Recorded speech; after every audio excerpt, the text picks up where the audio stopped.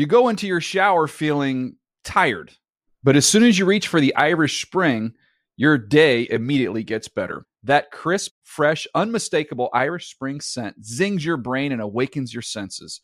So when you finally emerge from the shower 37 minutes later, because you pay the water bill so you can stay in there as long as you want, you're ready to take on the day and smell great doing it.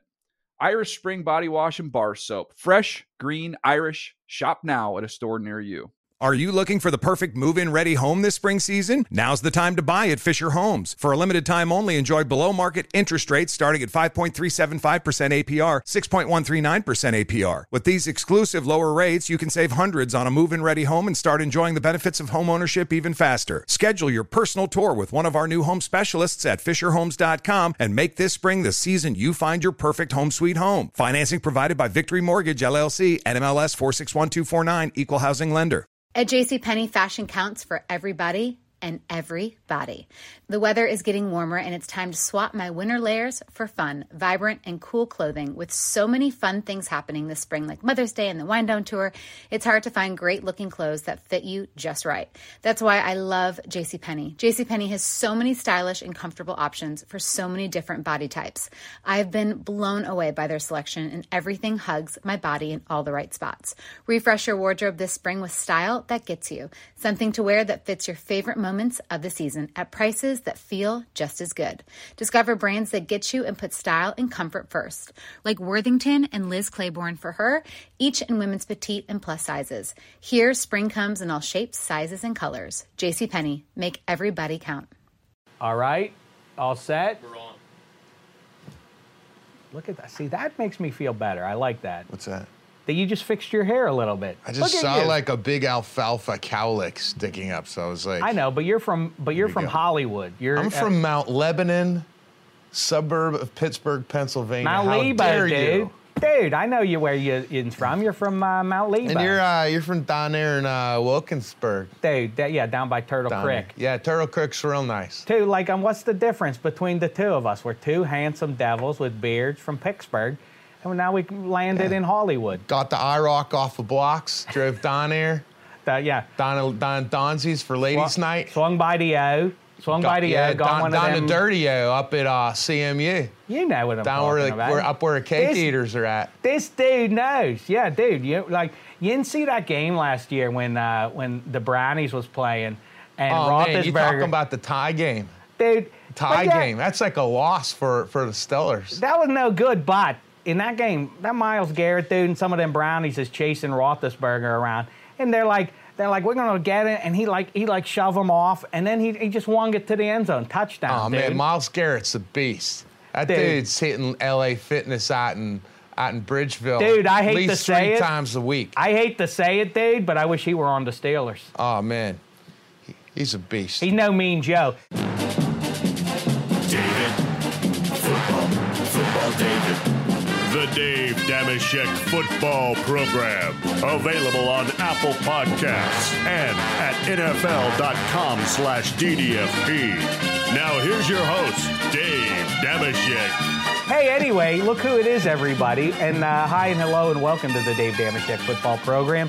Presented by Amazon Prime Video's The Boys. This is a grand idea for a show. These are superheroes, you see. But they're more selfish with their powers. They don't do what most superheroes do. And a guy who knows about superpowers and about making his own movies, he is the star, he is the creator of his own movie that's having great success so far on iTunes. The #1 sports movie, bottom of the 9th. He's also been voted the greatest werewolf of all time.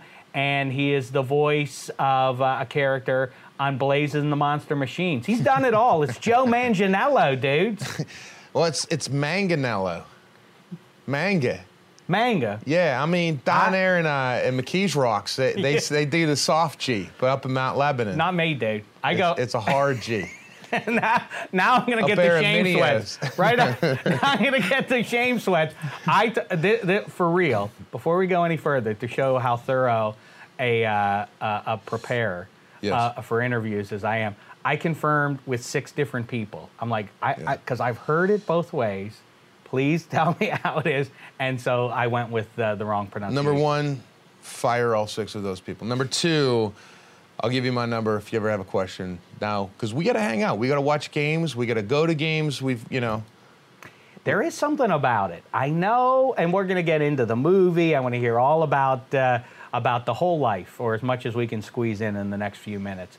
But it is weird that, correct me if I'm wrong, anecdotally, people from Pittsburgh are prouder of their hometown, prouder of it than any other city. I mean, people from New York think that New York City is the only place that matters, but that doesn't necessarily equal the same civic pride that people have. No, there's nothing like the pride of Pittsburgh. You don't say anything bad. I mean, the classic tale or example of that is Sienna Miller shooting Mysteries of Pittsburgh by Michael Chabon and referring to it as Pittsburgh in Rolling Stone magazine. And then being shunned by the city. There was a bouncer in the South Side that gave her a really hard time after that because she wanted to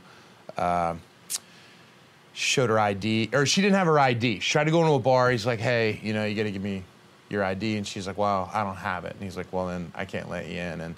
And she said, well, don't you know who I am? And then I guess the crew made T-shirts of "Don't You Know Who I Am" with her face on it. Like, it's just kind of, you don't do that in Pittsburgh. You just be a cool person and you don't throw that card around. I completely agree with that.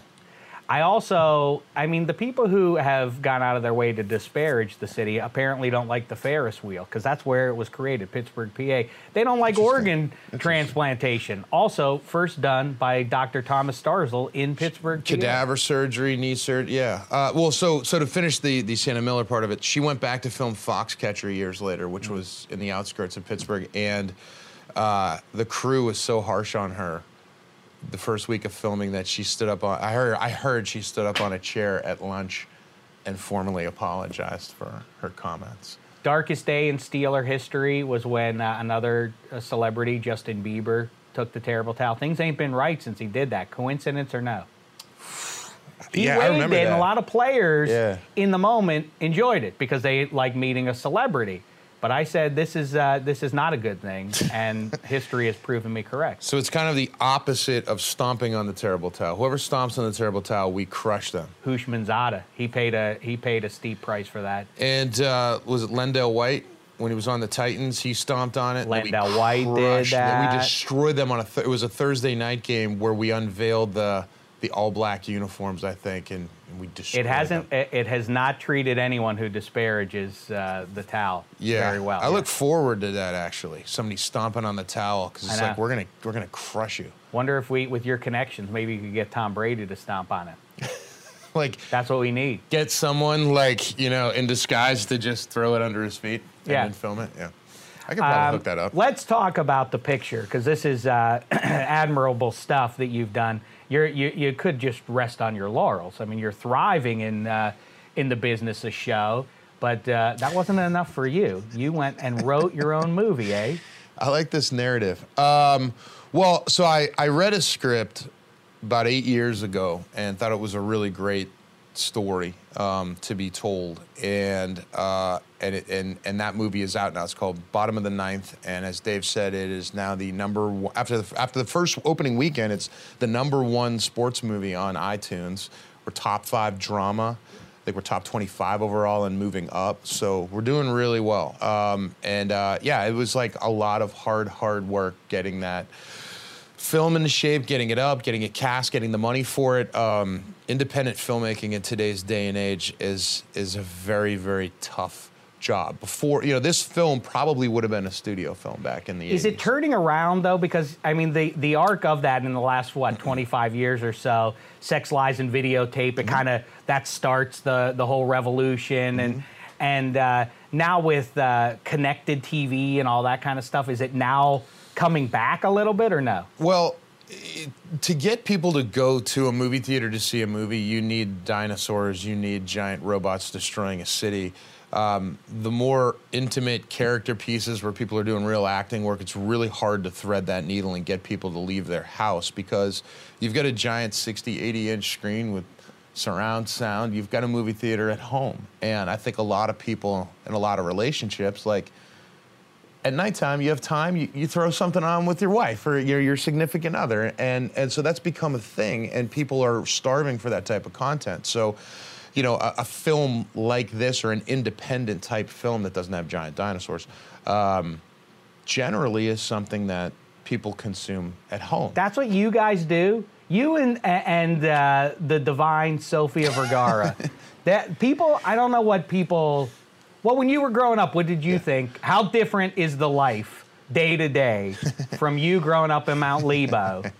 I mean, by the way, do you have those out of body kind of things? Like, I'm married to her and I do movies and all this kind of stuff. I mean, how big a trip is that for you? Sometimes, yeah. I mean, that is a trip. I think I'm very connected to my Pittsburgh roots. Clearly, yeah. So when, you know, it's like, yeah, there was a buddy of mine at lunch was a couple years ago was like, you know, we were talking about manifesting things or what, you know, some hippy dippy thing. And he's like, I would just come off of a movie with Pee Wee Herman, where prior to that I had come off of a movie with Arnold Schwarzenegger. Like, it was Schwarzenegger, Pee Wee, and then I think I just started dating Sophia, and they were just like, bro. And I'm like, I know, it's like kind of crazy when you look at it that way. Because, yeah, I was a kid who grew up in Mount Lebanon, and really didn't ever want to be an actor. I didn't think about being an actor until high school, when I started writing and making my own films. So that was really, I think, when that kind of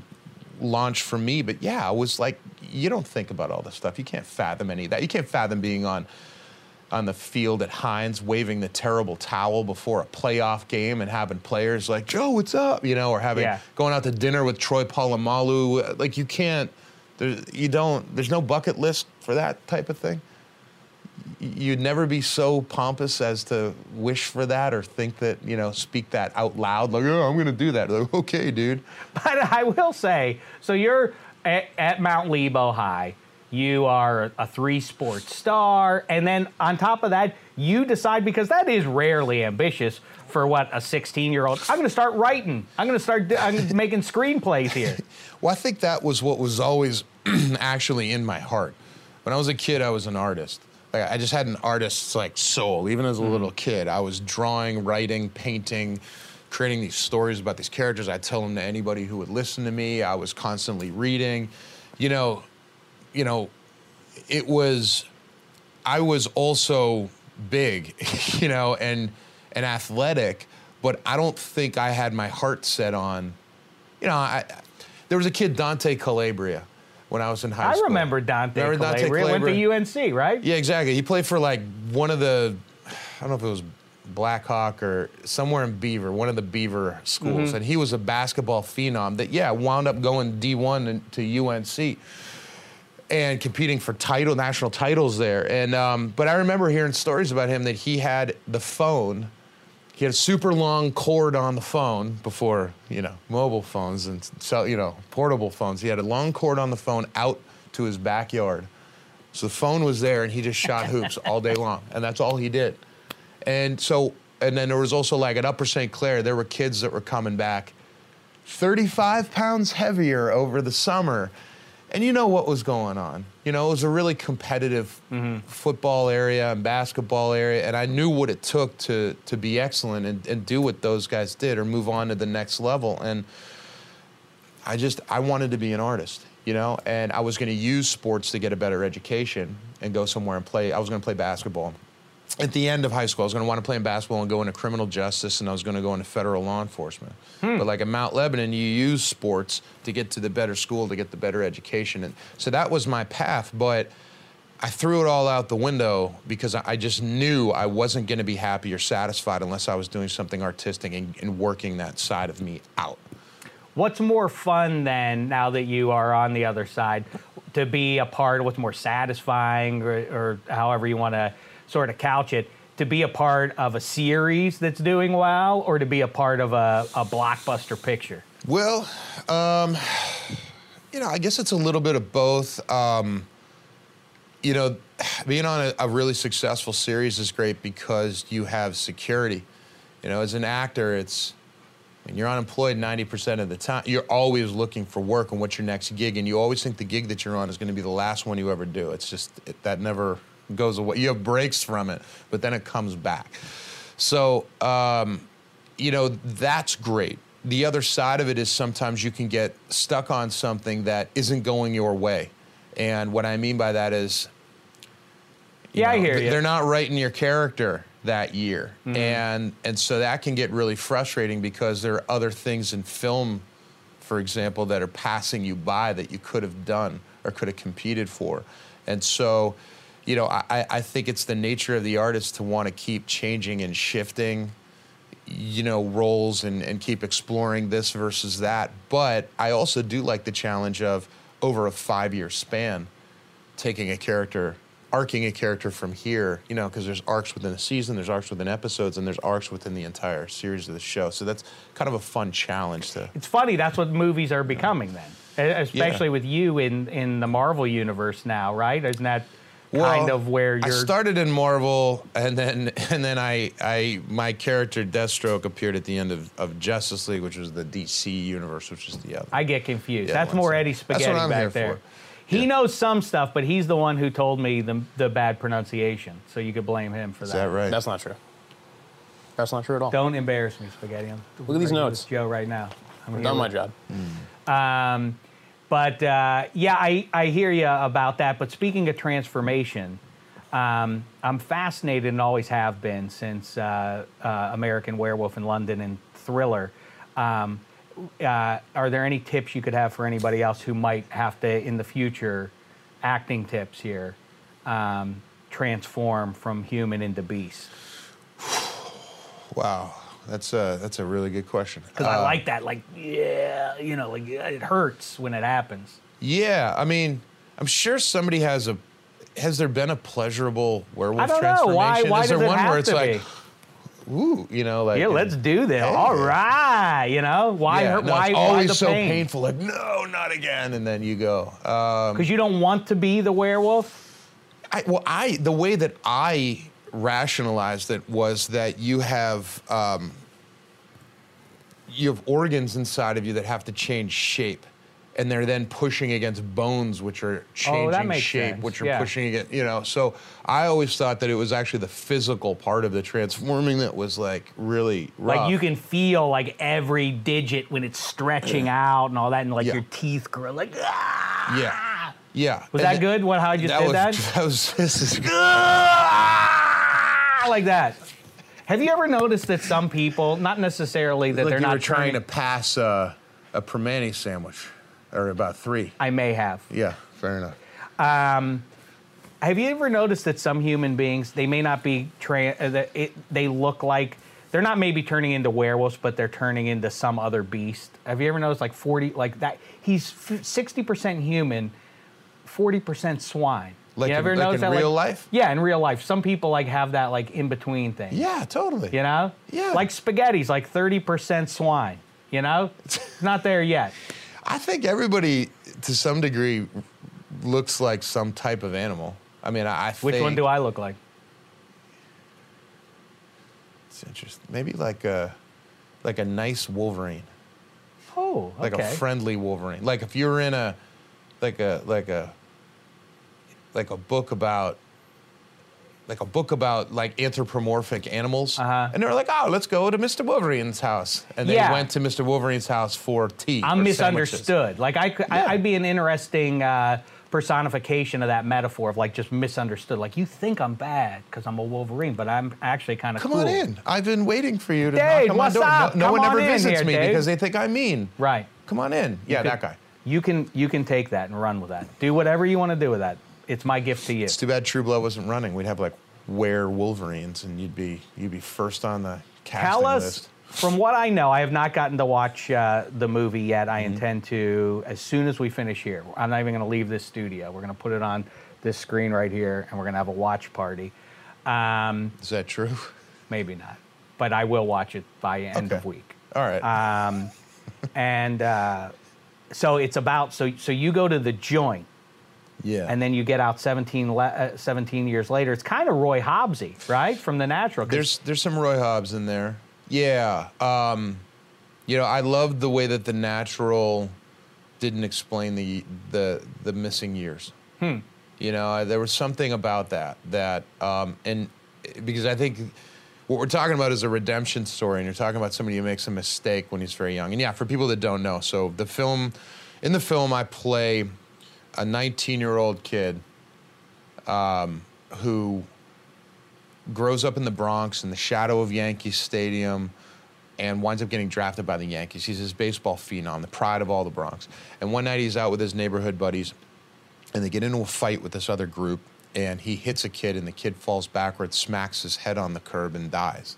And so he winds up getting 9 years in prison for that, and then winds up getting basically a double sentence for violence in prison, for keeping himself alive. You know, it's like handsome kid goes into prison at, 19, and like, you got to do what you got to do to, like, keep yourself safe.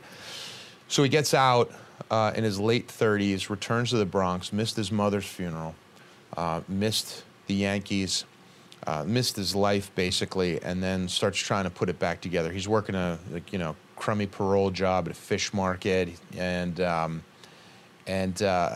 he winds up bumping into, well, his old coach comes to see him, who is now coaching in the minor leagues, and offers him a job coaching with him, assistant coaching. And so that he winds up getting this second chance at baseball through that. There's a practice, and this rehabbing Cy Young pitcher, former Cy Young winner who's down in the minors rehabbing, played by Brian Wilson without the beard. So it's a beardless Brian Wilson, yeah. And through this series of like circumstances, winds up in this pitching batting duel with Brian Wilson's character, Roger Peterson, and everyone winds up seeing that he's still got it and he can still hit. So the coach gets him a spot on the minor league team riding the bus in his late 30s. He has to get it okayed with his parole officer and goes out and winds up getting this second chance. But it's really a second chance for him to work out his karma and work out his feeling that he doesn't deserve good things in his life. And during that through that process, he winds up bumping into the girl whose heart he broke at 19 when he went into the joint, and that's played by my wife.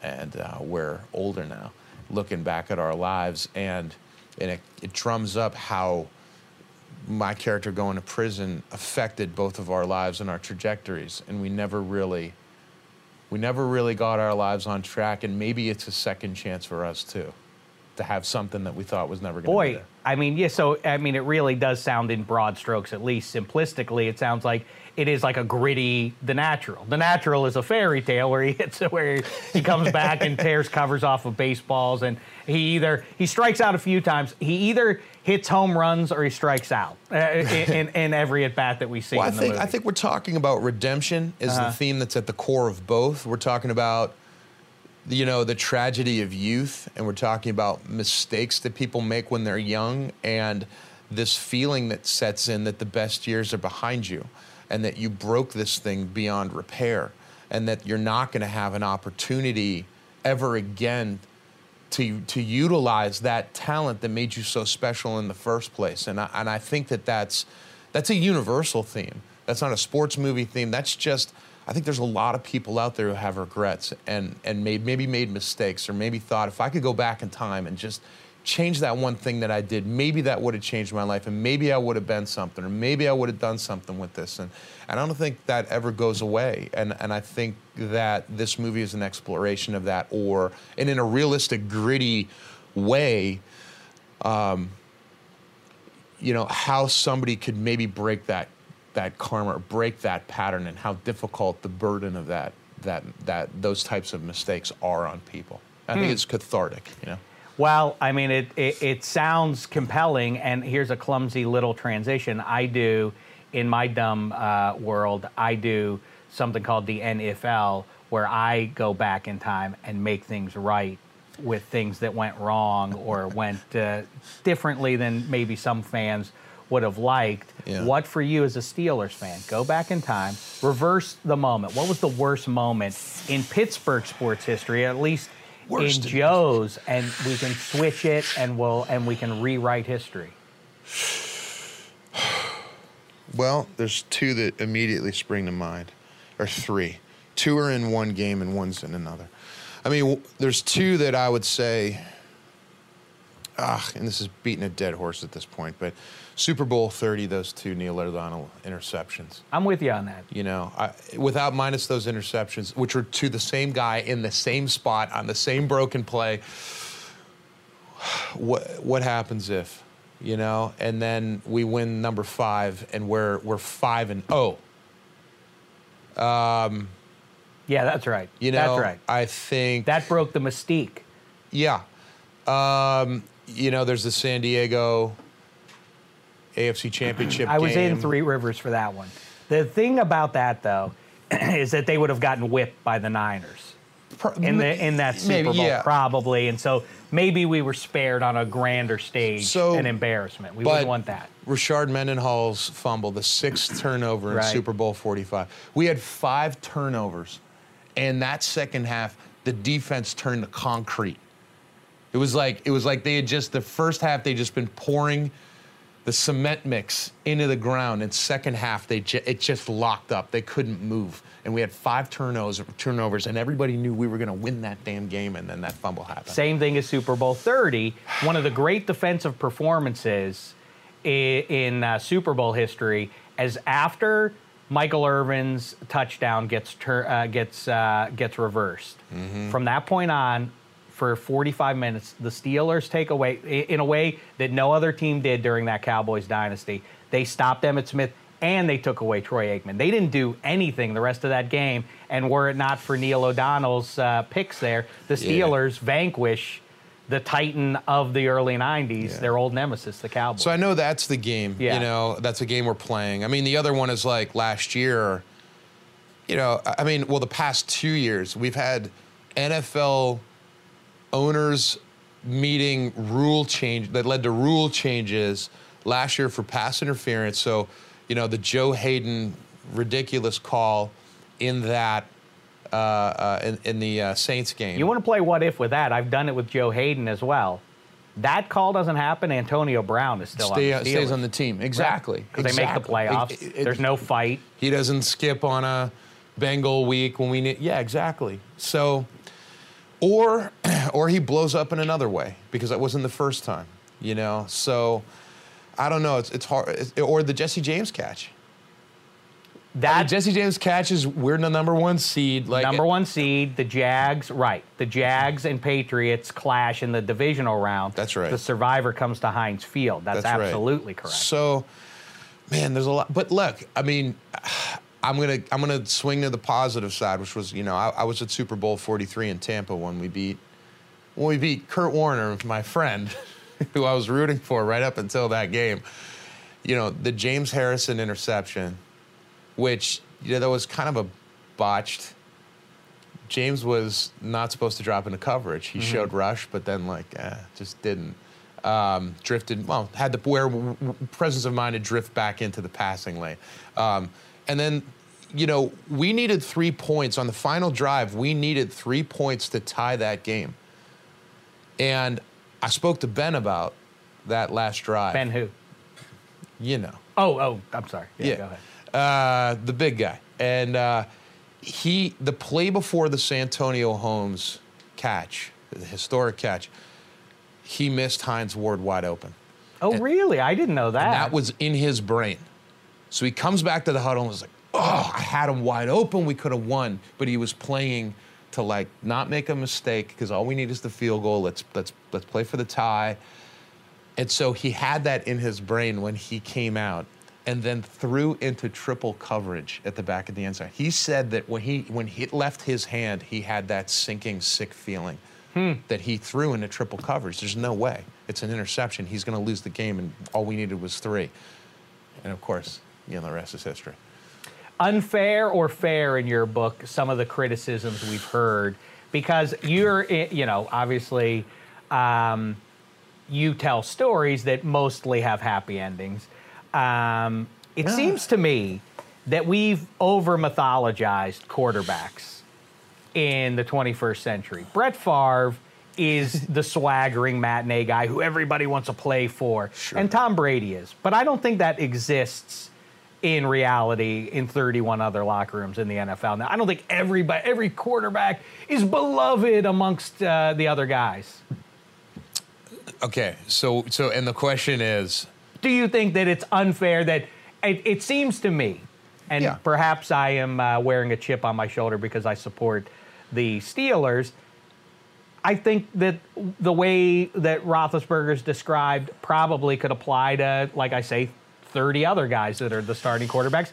Okay, universally beloved, leader of men, and gives speeches in the huddle that make guys play above their abilities and so on. Well, I think times change.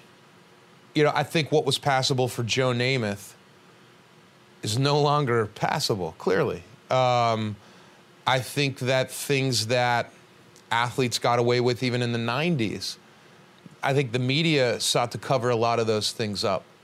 And even what the president did, I think we covered up a lot of those things. And I think that living in today's era, especially with things going so fast and just getting eyeballs on stories rather than even telling the truth, I think has led to an era where, unless you're a saint, somebody's going to pull something up on you or say something about you. And there's going to be an audience, a hungry audience for that, where I think before you wanted to hide it. There was an importance put on having Michael Jordan be Michael Jordan. That was important to society. It was important to us before. And now I think we live in a time where, I'm sure the biggest story of the year that year was the Ray Rice video. That's newsworthy, and should that be said, and are we trying to make a better world out of exposing videos like that and players like that? And, I thought we were, but then Tyreek Hill happened, so now I'm not sure where we're at, and I don't know what we're doing, So, as far as the quarterback thing goes, it's like, I've heard it said a lot of times that he's the CEO of the company.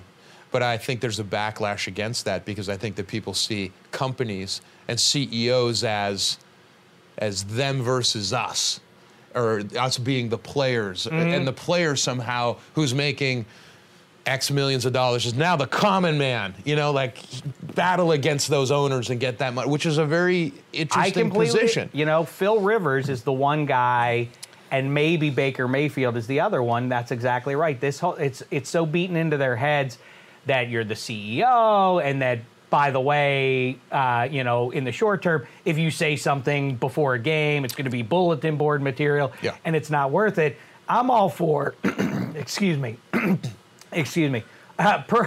getting choked up, or is this Phil Rivers? What he does is moving.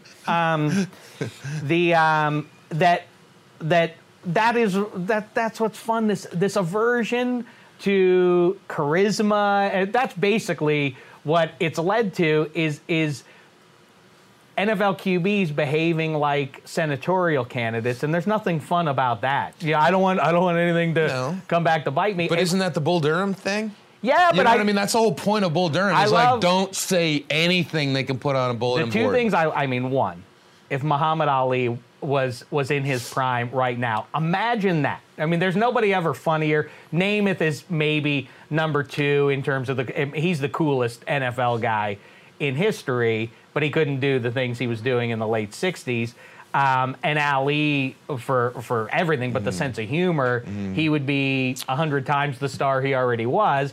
And then on the other hand, to your point, Fats Holmes in Pittsburgh is bipolar or whatever he was, and he thinks a police helicopter is following him, and so he starts shooting from his car at the police, and it's a charming anecdote. Oh, they were different back then, right? If somebody did that now, society would halt. It's a terrorist attack. What? Yeah. Wait, what? A football player did what now? Yeah. Sure. Yeah. And I think it's just, it's the zeitgeist, but I think that we're still talking about a league where, you don't want your quarterback making bulletin board material, and I think part of being a leader of men or the CEO of the team is keeping the drama levels low. You know, I don't think it's your job as a quarterback to raise drama levels. Now, of course, Melodrama, I'm with you. You don't Yeah. need internal strife, but I think it's fun. I think talking bad about rivals and stuff, that's yeah, no, that's all fair game. That's good with think me. that's I a- want that stuff. Listen, my formative years were smash mouth. They were Steelers versus Ravens. Like their like bodies are being taken off of the field. You know, like the classic example is that Ravens Steeler game where James Harrison went off. It was like his coming out party, where it was like 10 tackles, 3.5 sacks, like an interception, a fumble recovery. He knocked Ed Reed out cold. Like, I loved those games. Ryan Clark hitting Willis McGahee so hard that like they just dropped to the ground. Like, I've talked it's to so hard. That's Creed Balboa too. Ugh. Yeah, they both go down, and Clark barely can get to his feet and stumble off to his sideline. It was so bad. I've talked to Ryan Clark about that game. It is the nastiest game I've ever seen. The Steelers knocked cold 3 Ravens in that game. Lima Swede, the biggest play he ever made for the Steelers, That's was right. knocking a right. Raven cold in that game. That's right. And that's right after Palomalu's pick 6, the greatest play in Heinz Field history. And then the head-on collision of Ryan Clark and Willis McGahee. And I remember legitimately in that moment thinking, well, this is going to spoil the party that Willis McGahee has just been killed on the field. I really thought that that's what had happened. Yeah, it was like you felt The way bad they about reacted, cheering. they're like, Yeah. oh. You didn't want to clap because it's like someone might have just expired before your very That's eyes. what it looked like. The way they reacted, like, oh, that was It above because and a beyond. big hit is like, okay, so Ryan Clark on Wes Welker. Wes Welker flies about 10 yards that way. Like, ooh, good hit, but he got the worst of that one. Like, the worst hits in the NFL are the ones that are 10-yard or more running start, both of them, bulls, just boom, and nobody flies backwards, just boom. Rivalries Drop. are good for sports. Parody is not. That was for the beauty. me. I loved it Yeah. when they used to talk smack. I used to love that. I mean, can't wait. Bart Scott, come on, like those are like the best. That's exactly right. Rex Ryan Jets games, those All are right. so I great. could talk to you forever. Spaghetti, is this going all right so far? No, it's not, huh? Sorry, my microphone issue. I wish it was going for another hour or so, but we have, unfortunately. Oh, I thought Joe the way he reacted there, I got worried. Like I think he was crying too. No. I thought we Oh, was like you got tears of Kagan like, I knows love and those trying to figure out games. this mic. man. I love those games. No, he's a Hines Giants Ward fan. should be in the Hall of Fame. No, he's a Which he Giants should. fan, and he thinks that Eli Manning is as good as Ben Roethlisberger. So There true? You think that? Come There on. was a moment where that argument indulge could have that, been Jeff. made, There's but no reason. Ben just led the league in passing last year. So I think if Eli can do that this year. He won't. It'll be a bad year for Eli, and Daniel Jones will play. So, but I'll admit defeat after the season's over. But I like Eli. I was at Super Bowl 46 when the Giants took down the Pats. My brother and I went, who was 6'7", 2 inches tall, and we were dressed head to toe in Steeler gear. We looked like it was Halloween, and we were walking around at that Super Bowl going, so you play these things without us? And the whole weekend.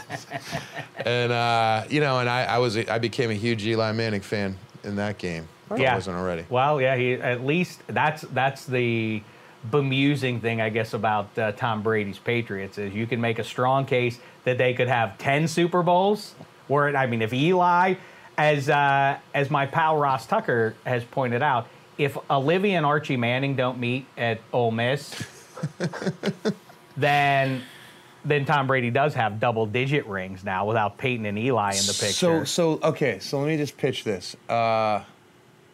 Oh man, I don't even know if I want to pitch this on the air. I might want to do this. Let's hold that back. Yeah, let's surprise America with it Just later. had an idea for like a 1 hour film or like Perfect. a 2 hour like maybe like a TV event.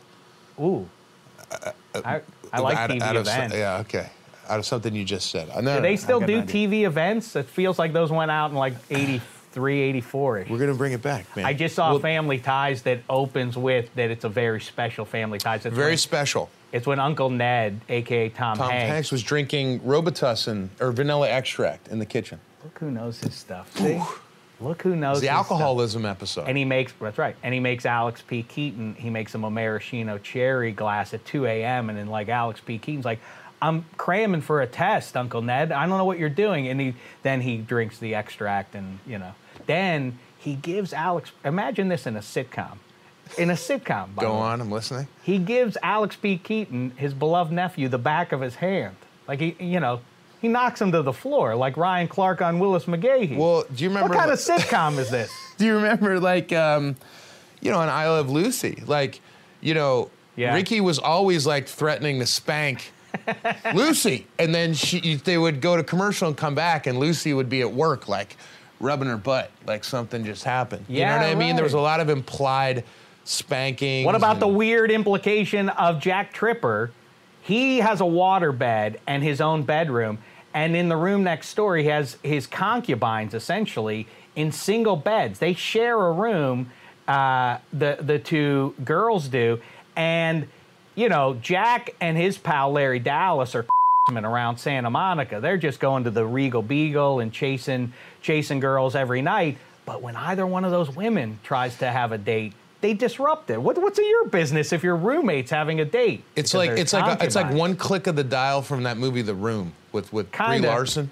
That's right. It's like one click. If it was a kid in there. And what's with Mr. Roper's range in point of view about society? He on one hand, he's backwards enough, like a single man living with single women, I won't have it. Oh, he's gay, I'm cool with that. That's a weird paradox for a character. And even weirder, Mr. Furley, who replaces Mr. Roper, has the identical worldview. Strange. That was the most deep dive sitcom rant I may have ever heard.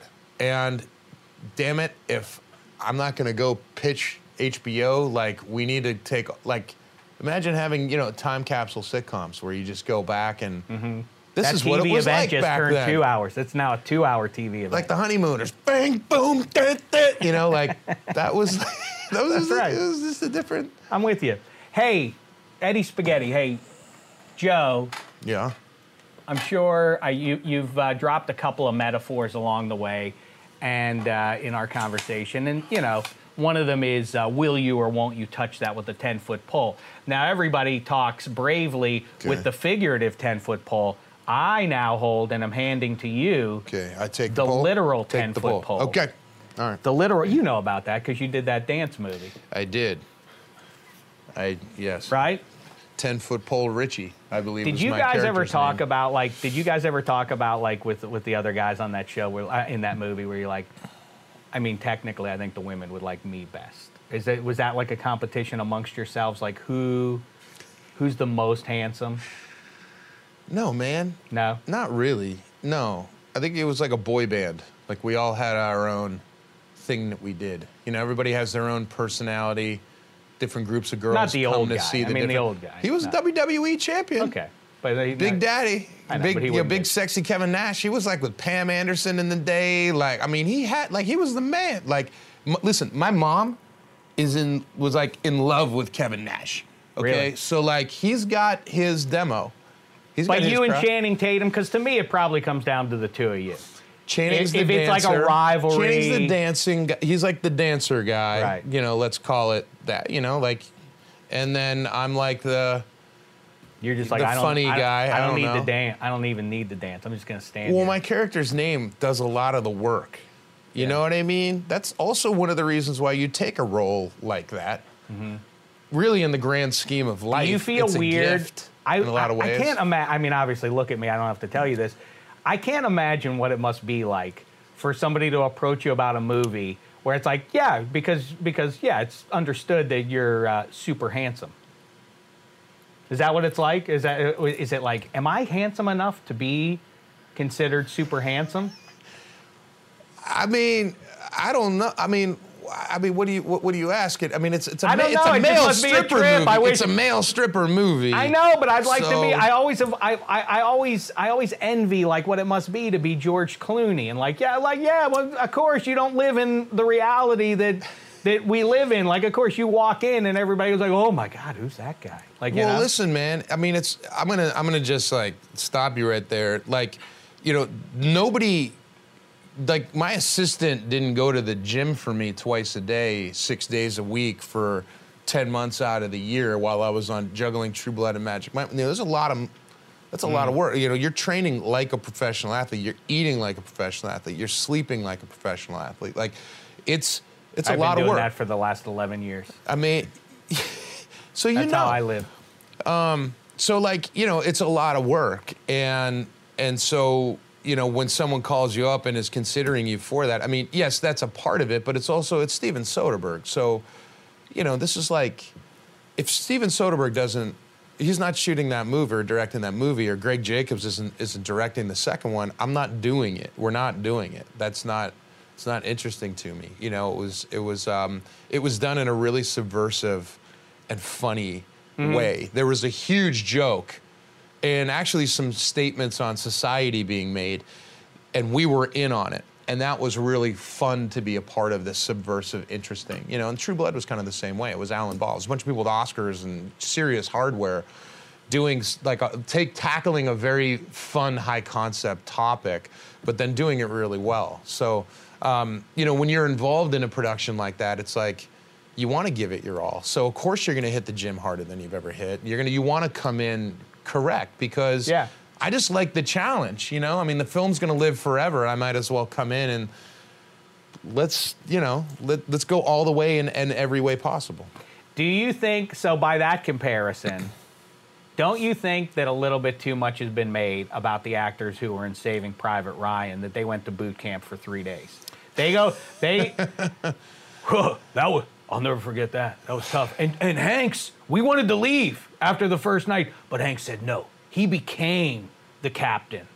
He made us stay for that. It's like, you were there for a couple nights, fellas. Yeah, I think actors are very sensitive people to begin with, so I think they are prone to, this was incredible, but I've worked with Navy SEALs, I've worked with like DevGru guys, I've done ride-alongs in South LA with Inglewood Narcotics. Like, I've worked with bad dudes. And, in another lifetime, could I maybe have gone down one of those roads?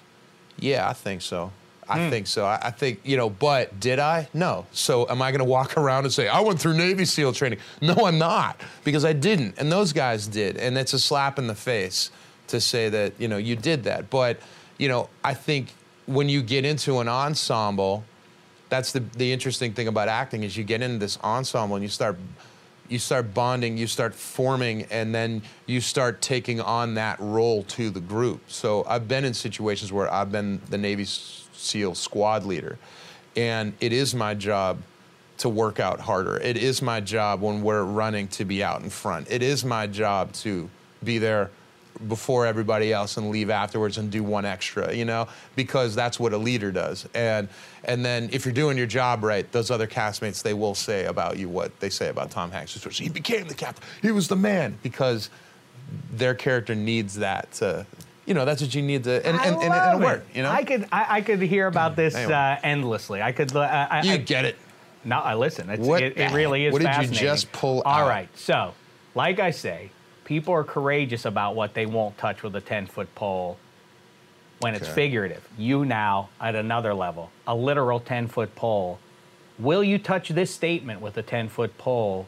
Joe, Baker Mayfield, in 2019, is the best quarterback in the AFC North.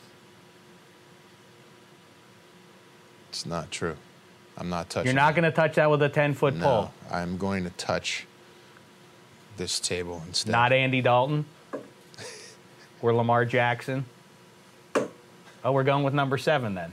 Yeah, man. I mean, come on, that guy's... Okay, good. I like where your head's at on that. You have to prove yourself. You got to prove yourself, and when you prove yourself, it's put the money in my hand. Put the money. I'm not saying there isn't potential, or that people aren't great, or that they're not going to have a great career, or they're not capable of great things, but put it in my hand. Here's the thing that I find fascinating, and we'll have to wait and see how it plays out here. You have a bunch of alpha guys in Odell, Jarvis Landry likes his touches, Baker Mayfield. Freddie Kitchens, who's never been a head coach, is the guy who is going to resolve all of those locker room issues and take them to success. They are loaded, by the way. The Browns are a loaded roster. Absolutely. But that's what happens that's what happens. That's what happens over time when you get to draft super high. You get those guys. You have a ton of talent. I mean, look, Pat Riley stepped into a very talented team in the early 80s and did well with that. You're breaking a culture. He also did well with that with a team that had won previous championships and had a guy in Kareem Abdul-Jabbar who had won before. There were people on the team that had won. I mean, Magic won his first year. Like, they had touched that. They kissed it. They know what it took. Mm-hmm. You're talking about a culture and a team and an organization that has never won. And I'm not talking about the Ravens. I'm talking about this iteration of the Browns. Mm-hmm. So you're talking about breaking culture, and that is sometimes a very tough thing to do in a sustainable way. Look at the Jaguars. Everybody thought the Jaguars were going to come out last year and like they had turned a corner. Well, the majority of the smarts out there who talk about football for a living will tell you the Browns are the team to beat in that division. There's another team that's won a number of AFC North titles, named the Pittsburgh Steelers. They are the underdog now. Touch this with a 10-foot pole, will you? The underdog Steelers will win the AFC North in 2019. Trying to knock down this shelf over here. Knock down whatever you want. That's right! Yeah. You did it, Joe. That's right. You think the Steelers, and why? Not just because you want to see it happen. Tell me why you think this team, minus 84 and 26, is somehow better or at least good enough to claim the division this year. Well, I think the other team, at least last year, that was challenging to the Steelers were the Ravens, but I don't think their quarterback. I think their quarterback has a lot to prove in the throwing department. I don't know how sustainable the running quarterback, running offense is going to be, especially in a second season when people have tape. Unless he grows tremendously, they can figure him out. I mean, Colin Kaepernick, it's a hot button topic, but that was a classic example. Like, nobody had a better, out of the gate jump than that guy did, and they figured him out. Well, and the defense has very likely regressed there in Baltimore ever so slightly, which takes away the margin of error. Yeah. If you want to play nip and tuck like the Ravens did all through the second half of the season, sure. They are going to have to put more points up. But the Browns, though, I don't know. We've discussed them. I think the secret weapon for the Steelers this year is specifically on that defense, that front three, Tuitt, mm-hmm. and Hargrave and Hayward. There's not a ton of depth there, but they dominated the second half of the season. Yeah. And if on the back end now, with some of the fixes they've made and Hayden providing the stability back there, I think the defense has a chance to be a top 5 defense. They have a chance, yeah. They've shown the promise of that, and now it's just can it be consistent for an entire season? Can we also come out of the gate strong? That's a tough one. Patriots at Patriots, yeah. Seahawks at San Francisco. That's a rugged. And we hit our game. stride traditionally later on in the season, which has fared well for us in terms of deep playoff, in Super Bowl runs. But I think, I'm optimistic. I'm also optimistic about who we drafted, and I'm optimistic about those pieces stepping in. I hope that the angst created by all the talk of distractions last year, I hope that puts a chip on everyone's shoulders and that they're going to come out strong with something to prove. That's right. Well, listen, no team has won a title in any sport in a quarter century with people outside the locker room believing in them. If you listen to the players in that locker room, they're the only ones who believe in it happens to be true with the Steelers in 2019. I couldn't be more excited for a Steelers season. Last thing, I went to Kennywood a couple weeks ago. No way. Have you been on the Steel? Are you going to make a trip to ride the Steel Curtain? I'd love to. I'm going back for I'm on the board at on the board at Pittsburgh Children's, and I'm going back for an event in early August. So, well, let me ask you this: do they have Heinz ketchup in the park or what? Because there was a scare. They fixed it. That was a disgrace. Man. And the people of Pittsburgh rose up you about can't have what's important. Potato patch fries with Hunts? No. Get out of here. No. Come on. Dave, what's last question is what's your meat of choice at Primanti's? Meat of choice? I'm a steak and cheese guy, but I also like the Genoa salami. I took my wife, Sophia, and she had the turkey and cheese, which I was like, they have turkey here? It's a weird choice. Yeah, but like it was I think it was more like a lighter, like I know I'm walking into a situation with French fries on the sandwich, so I'm gonna pick the lighter choice. And I was like, look. Don't embarrass me. Well, please. I said, Right. you know, Hillary Clinton came here on her campaign trail for a photo op. And she left without eating the sandwich. And it was a huge thing. Mm-hmm. And I don't know if that led to her to Pittsburgh or Pennsylvania switching to a red state, but that might have been it. That You're might have not been what it naive, came right. down to. You talk about going back in time and changing things. You want to change that election. You make Hillary eat the Permane Eat Brothers at least sandwich. half of that, right? Maybe they stay blue, Right. and then they win. But it didn't happen. So I said, you can't do this to me. Do not pull a Hillary. You got to eat this whole sandwich. And she took a first bite, and it was like, she just took another and another, and just like wolfed that thing. She loved it. And now all of a sudden, bottom of the ninth, a big hit. Coincidence? Probably. But I mean, I don't know. Maybe not. Eat your Permane Brothers. And make sure you check out Bottom of the Ninth, starring Joe Manganiello and Sofia Vergara. Brian Wilson, Dennis O'Hare from True Blood, Michael Rispoli, Vinny Pastore from Sopranos and The Deuce fame. Great actors. Great bunch of actors in this film. All right, well, I look forward to watching it, which I will do by week's end. In the meantime, I hope the conversation doesn't end as football season is nigh. If not before, let's see you out at that Chargers game. At the Chargers in home October, game? early October. Sunday night football, dude. Yeah, the Steelers home game, exactly. All right, everybody, the great Joe Manganiello. Thanks, man. Thanks, pal. Yeah.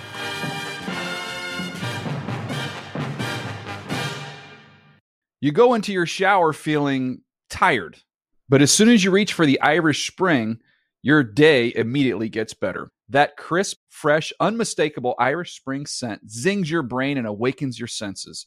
So when you finally emerge from the shower, 37 minutes later, because you pay the water bill so you can stay in there as long as you want, you're ready to take on the day. And smell great doing it.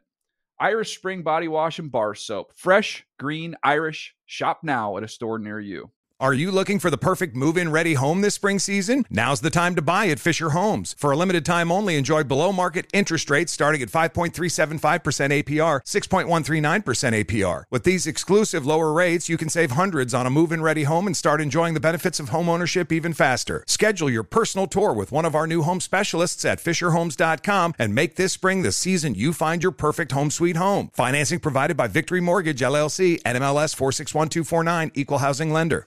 You're a growing business, which means you need every spare hour you can find. That's why the most successful growing businesses are working together in Slack. Slack is where work happens, with all your people, data, and information in one AI-powered place. Start a call instantly in huddles and ditch cumbersome calendar invites. Or build an automation with Workflow Builder to take routine tasks off your plate. No coding required. Grow your business in Slack.